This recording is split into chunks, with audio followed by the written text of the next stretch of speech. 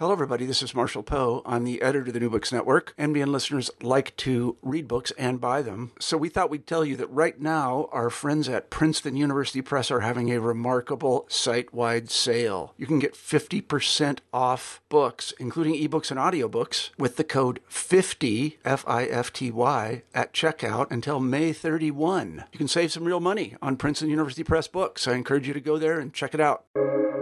Welcome to the New Books Network. Hello and welcome to New Books in Philosophy, a podcast channel with the New Books Network. I'm Sarah Tyson, Associate Professor of Philosophy at the University of Colorado, Denver, and I'm co-host of the channel along with Carrie Figdor, Robert Talisse, and Malcolm Keating. Together we bring you conversations with philosophers about their new books, drawing from a wide range of areas of contemporary philosophical inquiry. Today's interview is with Chris F. Seeley, Professor of Philosophy at Fairfield University. Her book, Creolizing the Nation, is just out from Northwestern University Press. Can the concept of the nation be a resource for liberatory political struggle? Are the dangers of nationalism simply too great? In Creolizing the Nation, Chris Seeley argues that creolization offers theoretical resources for imagining the possibilities of decolonial nations. Such new imaginings are made possible by the ways creolization allows us to think subjectivity, community, and history inventively. Seeley draws our focus to everyday practices of sabotage and jostling as modes of creolization that deserve our attention. She creates conversations between the work of Edouard Glissant, Frantz Fanon, Gloria Anzaldúa, Maria Lugones, and Mariana Ortega to theorize identity and community in terms of difference, flux, and ambiguity. Seeley gives us errant possibilities. Chris Seeley, welcome to New Books in Philosophy. Thank you so much for having me, Sarah. It is a pleasure to be here. Well, it's great to talk with you this morning, and I want to hear about your background as a theorist and your interests and how you came to write this book. But we have some late-breaking news about an award you were just honored with. So will you tell us about that?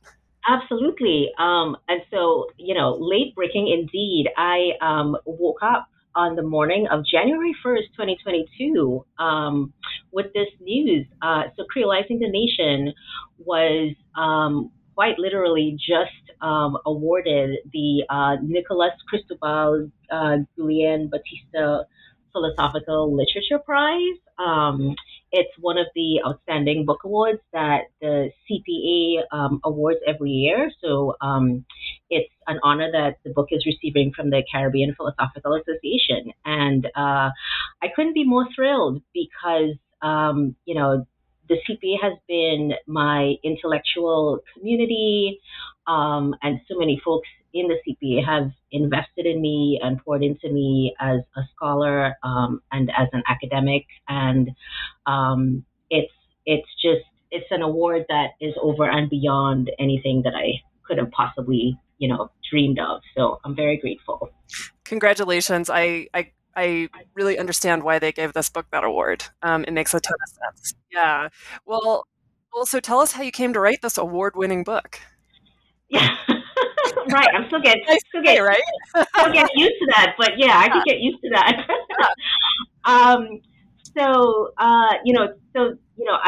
As you mentioned, I'll just kind of say a little bit more about myself and the trajectory from, my beginning until now. So I'm in the philosophy department currently at Fairfield University, which is in Connecticut. I've been there for about 15 years. And I joined Fairfield right after finishing up my graduate work at the University of Memphis. And so at Memphis, I worked with Robert Bernasconi, who eventually ended up sharing my dissertation. And so Robert was pretty instrumental in helping me come to what ended up being that dissertation work on Emmanuel Levinas and Jean-Paul Sartre. So there's that. And then I should also say, before getting to Memphis, I was in college, and coming to Memphis and being in the U.S. in general as an international student, right? So I was born and sort of came to adulthood in Trinidad. And I think that biographical bit about me is kind of significant when it comes to how I came to writing this book. because a big part of my experience as an international student, right, and especially from a place like Trinidad, was that it sort of took me quite some time to figure out, I should say, how to navigate US codes of racialization, right? And in the South, no doubt, right? So I went to Spelman College in Atlanta, and then I moved from Atlanta to Memphis, right, for my graduate work. Um, so I say all of that to say that coming out of Memphis, having written this dissertation on Levinas and Sartre, um, was also very much alongside my still trying to figure out at that time what and who I was as an international woman of color in the US, right? And not feeling very confident at all in having any kind of chops to think through or talk about those questions in any meaningful or philosophical way, right? And so really, what might seem to be a sharp turn in my trajectory, right, from writing a book. So my first book was on Sartre and Levinas, right? So from writing that that book, which was really a book that dealt with questions of alterity, ethical responsibility, free subjectivity, to this book on a creolizing account of community formation and world making. It might seem like a sharp turn in my trajectory, but it really isn't quite that much of a shift. Yeah, because I think that the set of concerns that drove not only my first book on Levinas and Sartre, but also what drew me to Levinas in the first place, right? Concerns like the possibility of an ethical politics, the relationship between freedom and responsibility, the intersections between agency and vulnerability, and then the implications of our histories in who we are as subjects in the world. Those question sets are precisely what got me into the second book on creolizing the nation. So yeah, so that's a short summary of how I went from there, roughly, I don't know, 20 years ago to here. Yeah. And so, and this book really takes on the nation, and it begins with this very discouraging tour of the concept of the nation. Indeed, yes. Yes, and it's great because you set it up. You make clear in the introduction that you're going somewhere liberatory and decolonial with the concept of the nation, but then you really mire us in the trouble of the nation. So will you talk a bit about that tour that we're probably more familiar with, and then how you move through that that troubling concept to open up possibilities with creolizing? Right, sure, yeah. I love that question. So the ways in which I came to this book project is really via my interest in creolization more so than my interest in nationness or nationhood, right? And so, I wanted to use, I came to creolization, again, to go back to my indebtedness to the CPA, to really like working and thinking through so many exciting questions with folks in that community, right? So I came to creolization, and I wanted to use it as a frame to try to foreground the kinds of politically salient work that happens at the level of everyday lives of these communities on the sort of receiving end of colonial power and domination, right? So using creolization as a frame to name sort of quotidian acts and decisions and gestures whose efficacy is not really about, it is about disrupting, and perhaps only in that moment, the habitus of power and domination, right? And coming up with new ways and more liberatory relationships to that power and domination in ways that shouldn't really be possible, right? So the title of the book, right, is Creolizing the Nation. And I think that at a first glance, readers might be somewhat disappointed that the book really isn't about attempts to salvage or redeem nationness, right? And so, as an interesting side, I'll share this too. As an interesting side, there was an actual subtitle, right? As most books in our profession usually have, right? I had a subtitle because that's kind of what you do, right? Yeah, I noticed. I kept looking for it. I was like, I'm missing I know. It's like, where's the long ass subtitle? After the colon. Yeah, exactly. Right. So there was this subtitle floating around during the book's gestation stages, and that subtitle was "A Poetics and Politics of Community Otherwise," right? And so, but in conversations with the folks at the press, with my amazing editor, Trevor Perry, who's just phenomenal, the decision was made to drop the subtitle for what you have now, which is, a much less of a mouthful, right? But in any event, I bring that story up now to really stage what the book is trying to do, which is to say that it's not so much that nation, its interior logics, its rubrics for organizing life and economics and space and even time.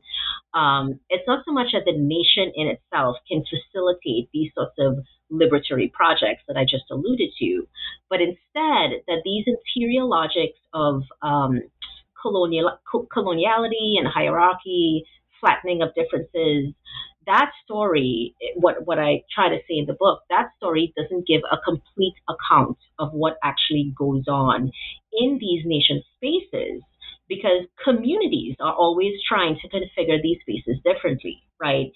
And trying to do so in ways that condition more human, more liberatory ways of being in the world, right?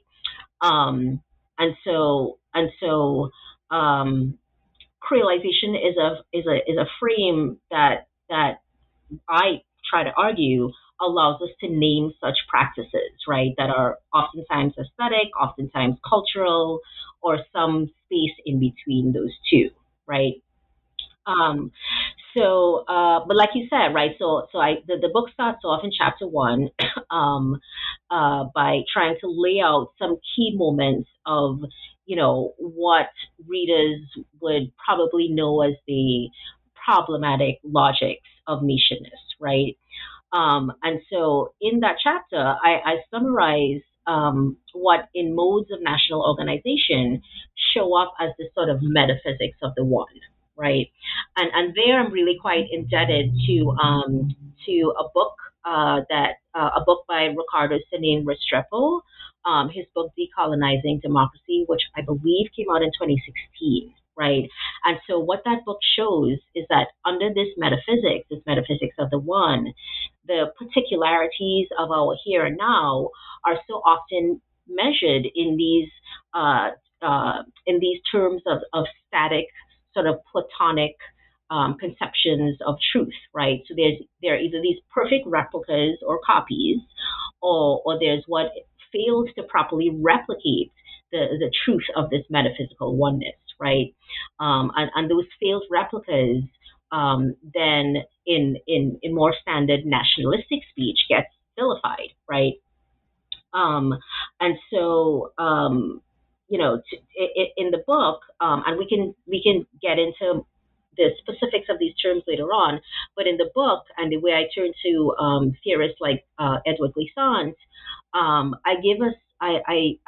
juxtapose this way of organizing space and time with more rhizomatic conceptions of organizing space and time. So the book really is moving between this dichotomy between root conceptions of community versus rhizomatic conceptions of community.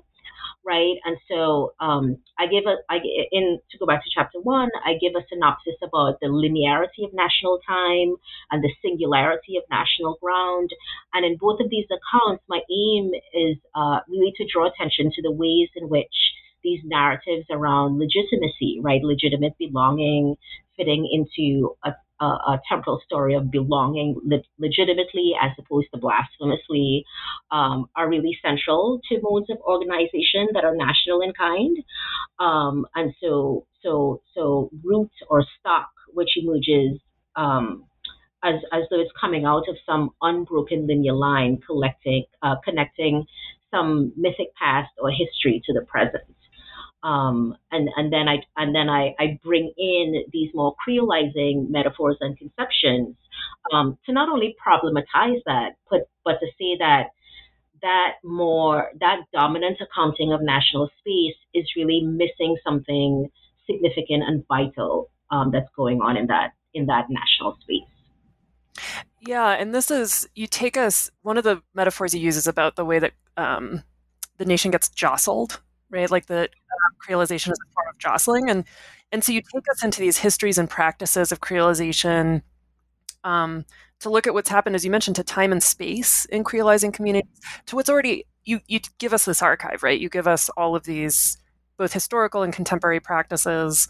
And so part of what you seem to be doing, I think, is trying to say, not only give that sort of the root narrative of the nation, but show how that's never been true.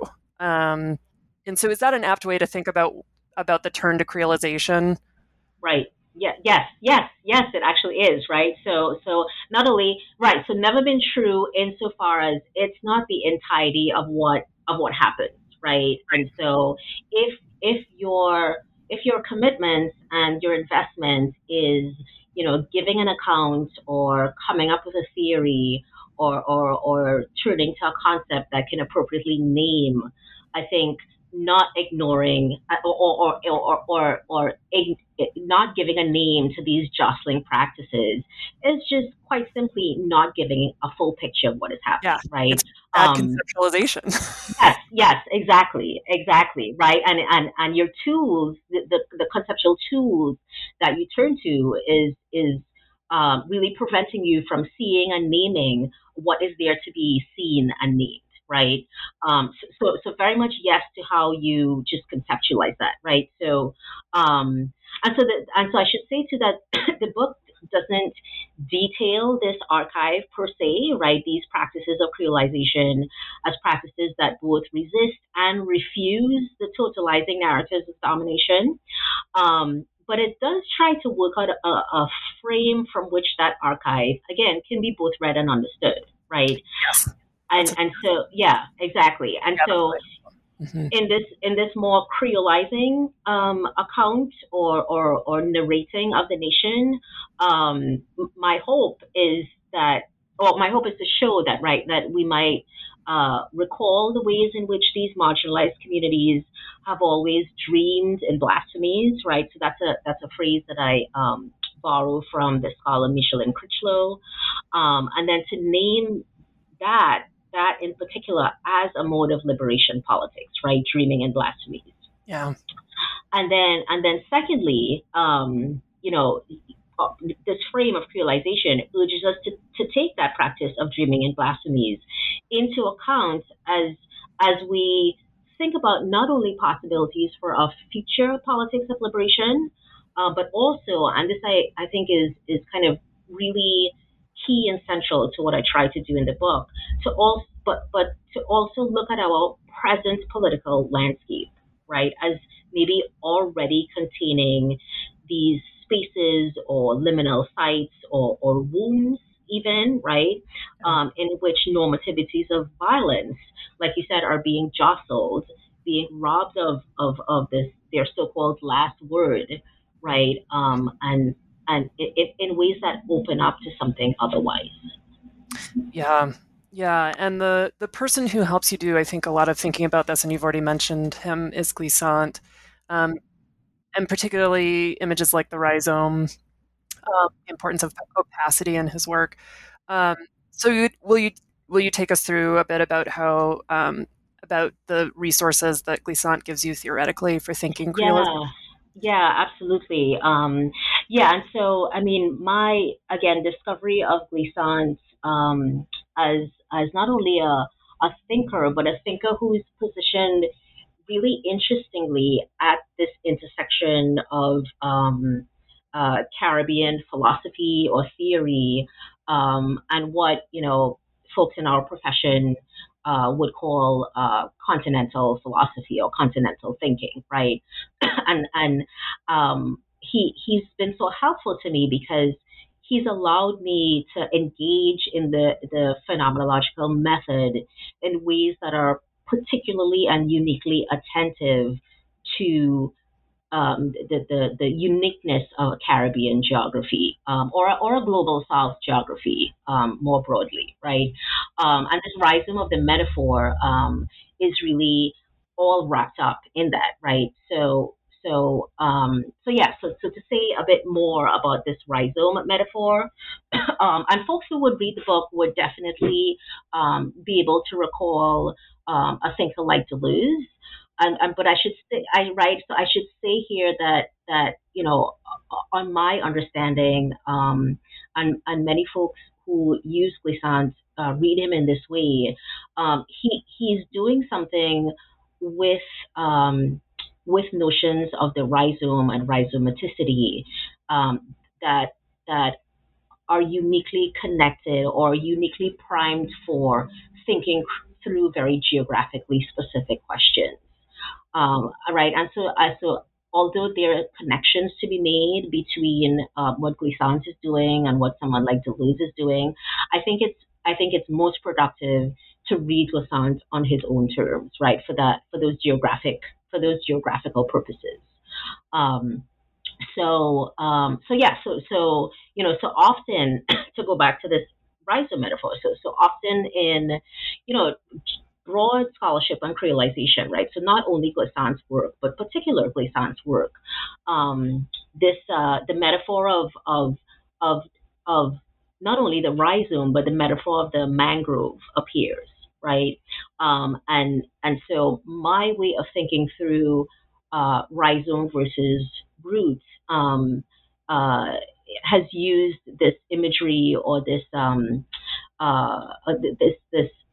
uh, botanical metaphor, I should say, of the mangrove, quite essentially.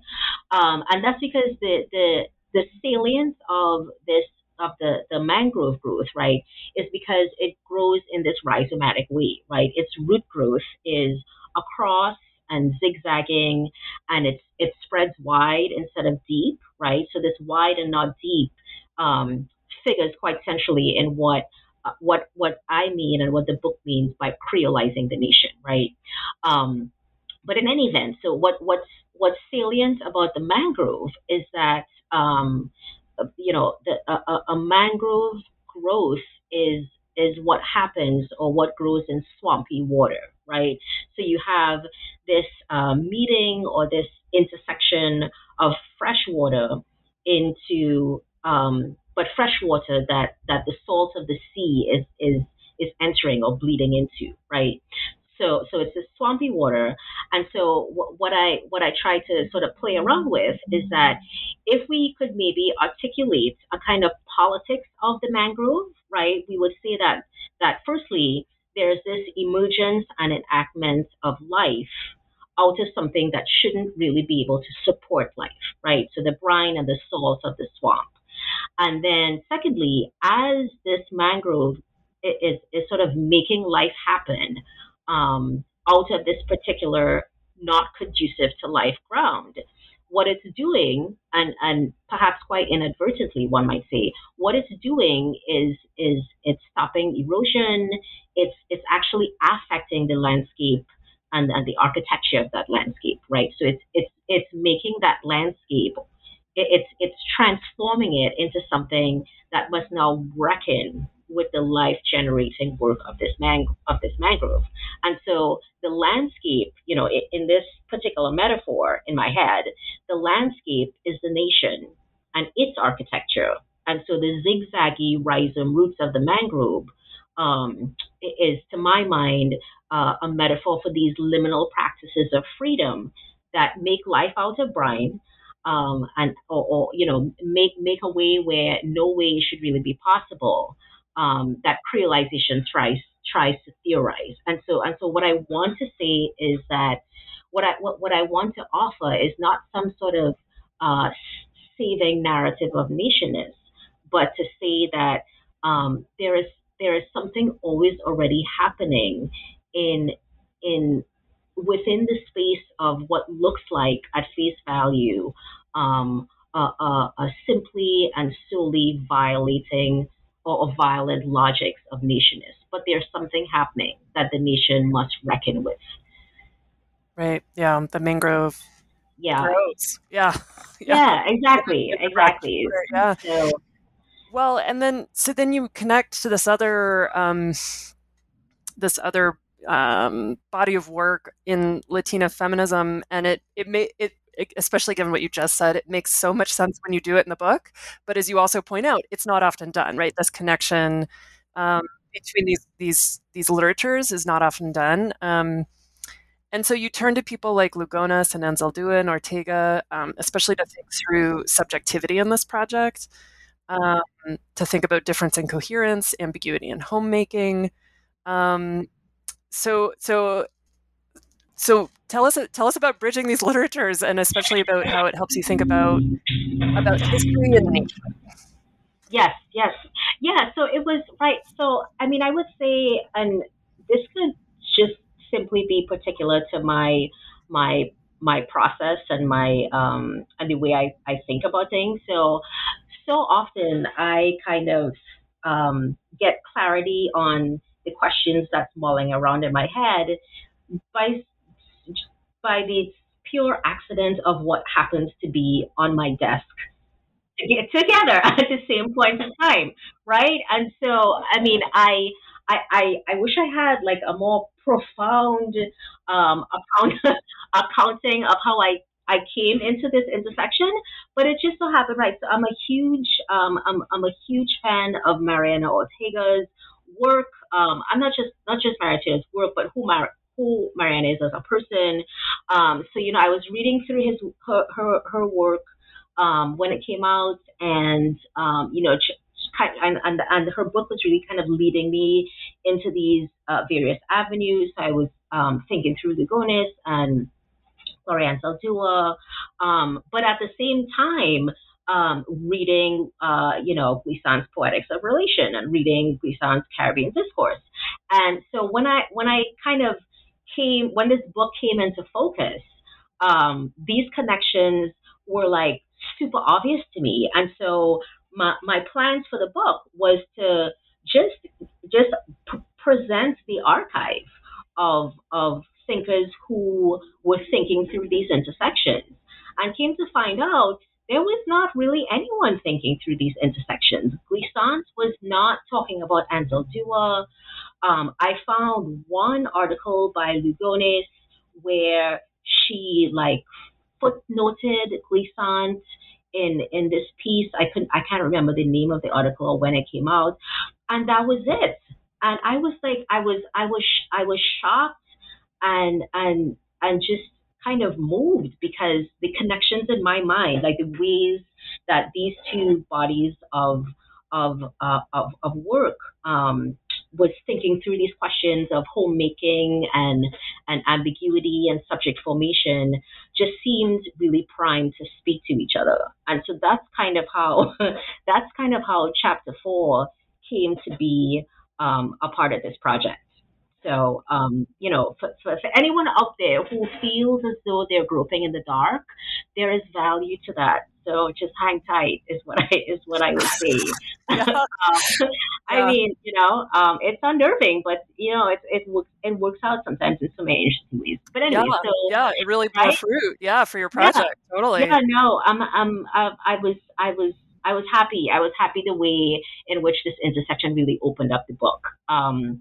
Right. So on, in the book and on my reading, these thinkers like Anzaldúa and Lugones and Ortega are really also grappling with these questions of belonging, identity making, that has to be that so often begins in a kind of historical fragmentation, right, or liminality, right, or to paraphrase from Ortega's work, from this kind of in betweenness, right. And so what really drew me to this, to bringing together these constellations of thinkers, is that they all seem to give us language, metaphors, concepts to understand how communities that are shaped in conquest and colonial violence live their lives in ways that are never entirely determined by that historical violence. and that to me is being able to name that and think through that has so many significant implications, not just in terms of theory, but in terms of activism and praxis, right? Because we have this really robust accounting of what historical violence is, and I always feel like more can be said about the inventive and liberatory ways that folks shaped in conquest um, figure out how to live lives that are never entirely determined by that conquest, right? And so that's really what the book tries to do. And so that way of being in relationship to history without being entirely determined by that history is precisely what Glissant's story about Caribbean creolization is all about. And so I try to show in this chapter, I believe it's chapter 4, I try to show how concepts like Lugonis's playful wool traveling and curdling, how Ortega's account of a multiplicitous South is really giving us a very similar story, right? Or attempting to grapple with how we might understand ourselves as coming out of a particular history, without never entirely being of that history in this sense. So, Yeah. yeah. Yeah, well, no, I mean, just as you said, it's not just theoretically, but practically a really exciting chapter in how it brings together um, possibility, sometimes out of what seems like historical forces that are just shutting down all possibility. Absolutely, right, and that way of totalizing of accounting for those historical forces as totalizing is really key, right? Because I think without understanding the pervasiveness of it is to not understand in a full productive way what we're up against, right? But that accounting of pervasiveness, to my mind, should never be at the price of undercounting or undernaming all these other things that are happening at the same time. Yeah, and this is, I see you make this move in the book a few times, such as with the concept of the nation or with this history of violence, that you really give a full account of you don't soft sell the violence or the totalizing nature of the concept of the nation, right? But then you give us more by moving through that. Yes, exactly. It's a sort of and I mean I would say this, right. So I mean this is always something. This is always a line that I try to establish when I teach classes about these sorts of issues and work through these sorts of texts. And very often I find that how you get to that line, how you maneuver into that line is very dependent on who your audience is, or who the folks are in the room, right? And so, some audiences are really primed to want to hear that colonial violence and domination really isn't that bad, because look at all of the amazing things, right? Look at all the amazing things that the global South and folks of color have been able to do. Look, they made the blues and they made hip hop, and it's so wonderful, right? But right, and so I in the book I try to present the book as a text that is is not is not meant to convince that kind of audience or to convince that kind of readership of how awful colonial domination is, right? And its attending violences. But to say that, yes, we get it. This is a historical force that perhaps humanity has never seen in the history of humaning, right? We get that. But what are some of the other things that needs to be foregrounded, given how clear it is that colonial violence is as awful as it is? Yeah. So, yeah. Well, and so given that, especially, it's not surprising you do take us to Fanon in the book, and it makes, I wrote down your subtitle, Poetics and Politics of Community Otherwise. Was that?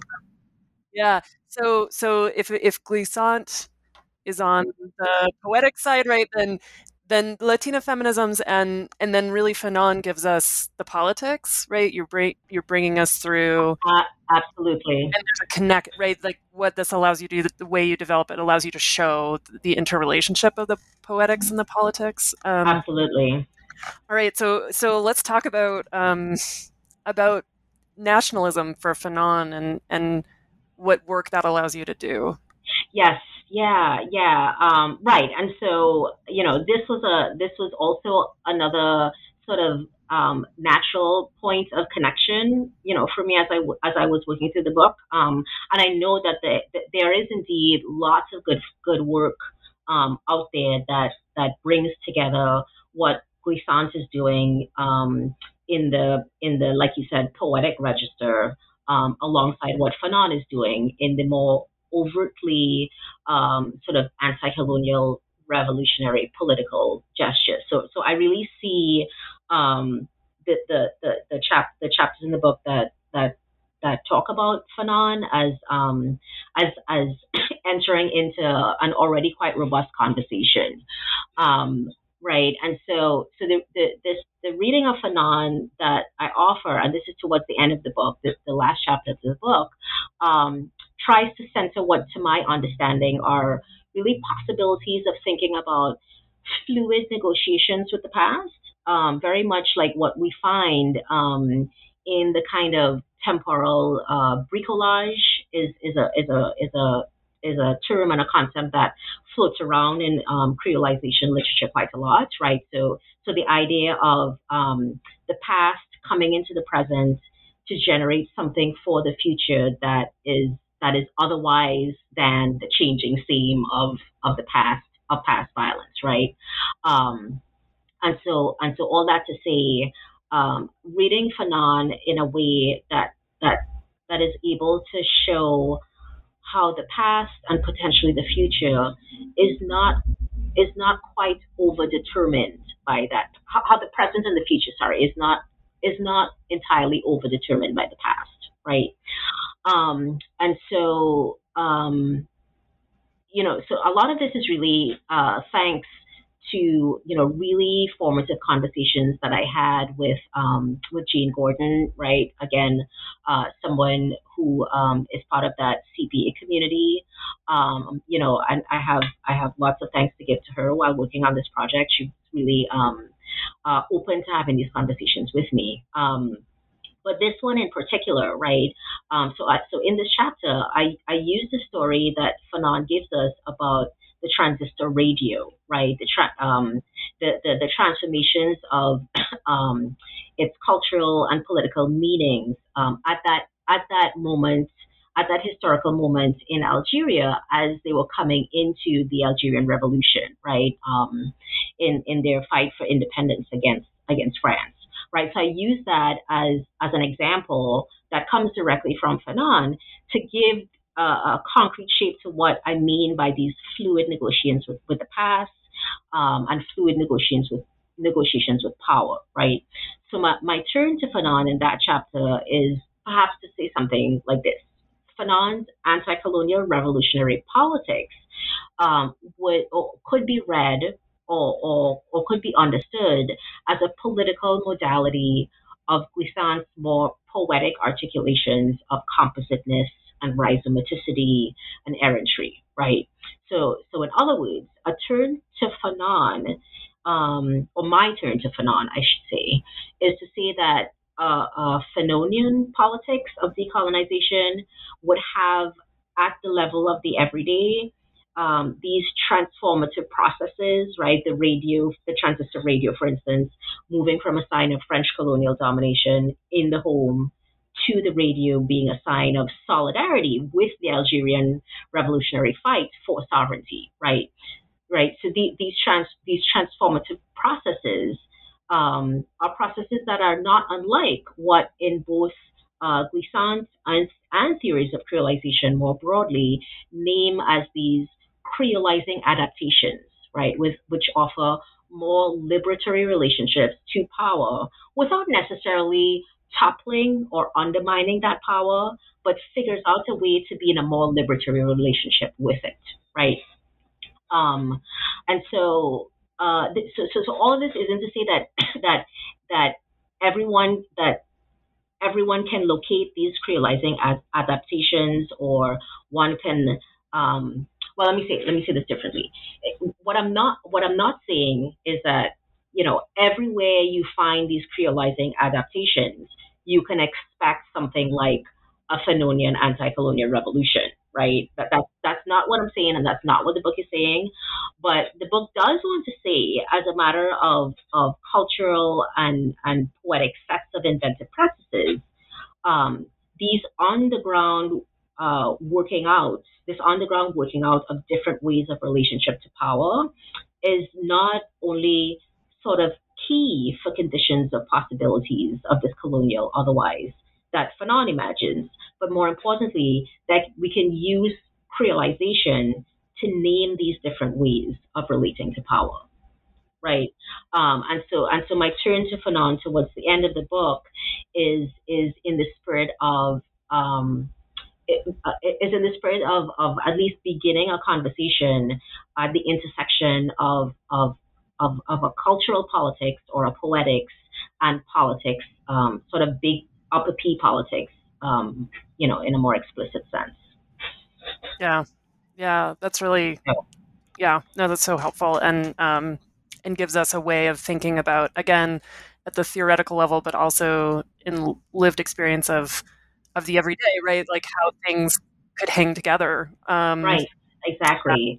Yeah. And I think that, it's so often the case that, these things that are happening to us or through us or with us at the level of the everyday, it's so easy to lose sight, of the liberatory implications of those, right? And because they're not big, and their gestures aren't like fancy or sexy, but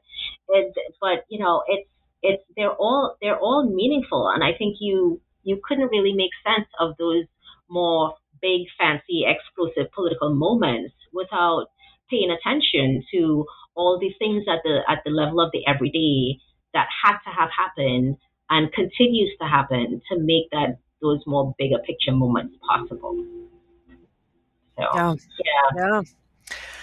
Well, and so your conclusion is titled "Creolizing as an Imperative," and here you anticipate that you're going to make this move in the introduction, but this is where you really begin to have a conversation with Indigenous scholars, and especially Judy Bird and Glenn Coulthard. And so why imperative, right? Like, what's imperative about what's happening here in this move from what you've been doing in the book to connect it to Indigenous theory and activism and scholarship? Yeah, no. I really appreciate that question, because I think how I end the book is more valuable to me than probably any other part of the book. So and so yeah, right. It's like, oh, this is not done. This is just beginning. No, this is where I am now. Yeah, this is all Yeah. done and finished. Yeah. Exactly. This is just kind of like working out the kinks and setting up the frames. So, and so here the work now begins is really how I think about towards the very, very end of the book. And so I think, Fanon, to go back to Fanon's critique of, what he understood as a kind of ultra nationalism might be a good entry point into this question. And so I end the book with this turn of phrase, right? Creolizing as an imperative, really as a way to keep thinking about creolization as what's always giving communities the capacity to orient themselves in these unexpected ways, right? Specifically, ways that don't reproduce systems of violence, but rather gesture towards some other possibilities or some other kind of world making or being with each other, right? And so by the book's end, I try to make it clear that these possibilities towards which creolizing imaginaries can lead us are to be read at just that, right? In the register of possibilities, right? The political effects of which are not it's not really about offering clearly delineated structures or codes, but instead, right, how these imaginaries contest with the very telos of existing power, right? Um, and so, what emerges through this undoing of power's claim to legitimacy is an otherwise that we can think of as maybe opaquely so, like opaquely otherwise, right? So radically outside the frame that power is giving us, um, and that is being contested at the same time, right? Um, and so, I would say that what I've offered as a properly creolizing account of the nation is an attempt to censor this imaginary or this politics as something that is that be, in order for it to be sufficiently otherwise, so as to orient the nation in this particular way towards a future that has not yet to come, right? And I want to say that out of this kind of reframing, something like closure, or a sort of clearly delineated end, right, towards which we're going. Closure, that kind of closure would show up as premature, and stasis would show up as a kind of failure, right, to do what what Amy Allen urges in her book, which is really what prompted this. Amy Allen's book is really what gave me the language to say what I wanted to say, in this sense. So stasis would show up as a kind of failure to not do what Amy Allen's book says, which is to enact this project of decoupling progress as an imperative, from progress as a fact, right? And that's a paraphrase from Amy Allen's book. And so, in that spirit, what that has brought me to, at this point, right towards the end of the book, and this is sort of where I am right now, is to think about creolization. I really want to think about creolization in this way, given what I saw as I was bringing the book to an end, and I continue to see, is in this possible encounter between creolizing communities, right? So folks that are that emerge in these experiences of diaspora, transplantation, movement, an encounter between those sorts of creolizing communities and indigenous communities, right? Communities that really have a very different relationship to land and landedness, and who actually also figure in the story of colonial conquest, but figure so in a way that's very different, right, from creolizing, from creolizing identities. And so it's really with these sets of questions that I conclude the book, and I sort of on purpose, lay out these questions in order to signal a kind of incompleteness in the project. And by turning towards questions and problem spaces that, creolization generates, but might ask us to go beyond the frame of creolization itself, to think more productively about. So that's kind of why I felt compelled to sort of end the book with not a closing, but an opening and an invitation. Yeah, I mean, it seems so true to your concept of creolizing. Right? Yeah, like, I know. Yeah, it doesn't set up the metaphysics of the one. No, it does not. Yeah, it does not. It's not. It's not comfortable. It's very uncomfortable. Right. That's a good word, because it's not pat, right? It's not like, and that's the end. Yeah. Exactly. And in this sense, I think, if I could say this way, I think that my Levinasian underwear is still showing, right? So this idea of like, it's not about like, oh, okay, we have like an ethics now and we can move on to something else. Like, right. It is meant to end sort of uncomfortably. Yeah. Yeah. Well, so what are you working on now? Yeah. So, right, to go back to the uncomfortableness. So I have, I guess I could describe it. I have these two sort of separate projects going on right now, but I think they all, as I work through them, I think I could see them pointing to one common space, right? In other words, two streams that could really end up being part of a larger single project. So the first one is really about these preliminary questions around creolization and indigeneity. And so I have that in paper form right now, and I'm trying to pursue these two questions, right? So the first question, how to think about the often unavoidable anti-Blackness with which decolonization pursues indigenous restoration and land repatriation. And then two, the often unavoidable settler logics within which a politics of Black abolition can pursue the possibility of thinking Black and free together, right? And so I at least for now, I'm continuing to use Edward Glissant's conceptions of opacities in relation to argue that opacity is a frame that we could use to sort of center these two sets of questions, and bring and to understand what happens when it comes to when we try to do decolonizing and abolitionist work together. So that's the sort of first project, and as you could probably tell, it's very much an inheritance of where the book ended, right? Yeah. And then the second project, again, which could definitely connect to this first one. I'm currently thinking through questions of living Blackness, Black resistance, and practices of freedom, just very broadly in a context of anti-Black violence, right? And so as a theory, creolization, at least so far, allowed me to frame such questions in the context of Black life rules in the Americas, right? Where the starting point, the sort of quote unquote starting point, as it were, is, the radical rupture of the experience of the Middle Passage.